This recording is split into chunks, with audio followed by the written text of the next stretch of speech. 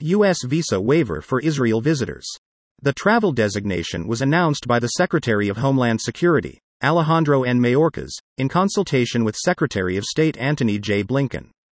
The Electronic System for Travel Authorization, ESTA, will be updated by November 30, 2023, and will allow citizens and nationals of Israel to apply to travel to the United States for tourism or business purposes for up to 90 days without first obtaining a U.S. visa.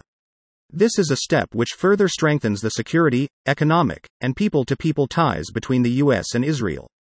Conversely, once Israel's travel policies have been updated, all U.S. citizens may request entry to Israel for up to 90 days for business, tourism, or transit without obtaining a visa. The VWP meets strict requirements related to counterterrorism, law enforcement, immigration enforcement, document security, and border management.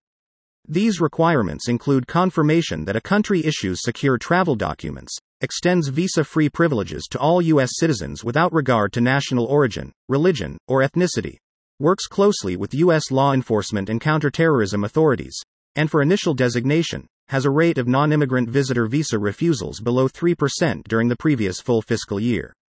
Israel has put forth a tremendous effort to meet all program requirements. These include passing multiple new laws, establishing information sharing systems, and implementing new entry procedures for all U.S. citizens. In advance of this VWP designation, Israel also made updates to its entry policies to meet program requirement to extend reciprocal privileges to all U.S. citizens. The U.S. Department of Homeland Security monitored Israel's compliance with these requirements and engaged with Palestinian Americans both living in the West Bank and living in the United States, who now have the ability to enter Israel visa-free, and fly in and out of Ben Gurion Airport, reducing barriers to travel for these Americans.